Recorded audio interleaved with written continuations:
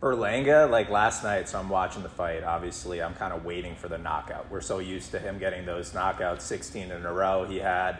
And then his last couple fights went the distance. Last night he went the distance again. And people are starting to question, who is this guy? Is he for real? There's a lot of talk around that. I obviously still think he's a great young fighter, but he's finding his identity in there.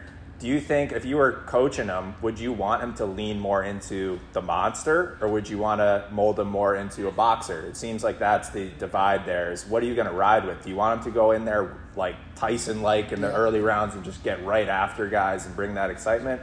Or are you saying we gotta help mold this guy for the future because he's got to have bigger opponents soon?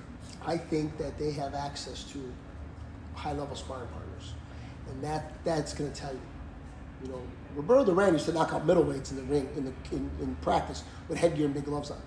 If he's doing that, if you're getting him in with guys that are at that high level, and when he's relaxed, he's cracking people and hurting them, well, then it's just a question of allowing him to be himself.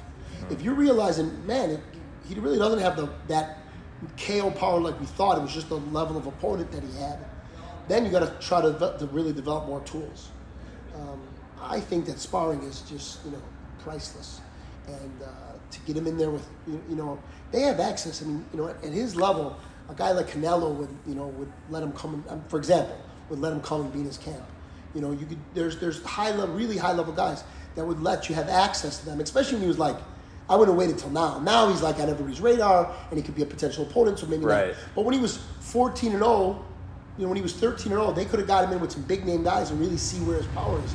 And then you'll know, does he have real power, or is it he's sparking out these guys that are just no good? The Pod Matrix.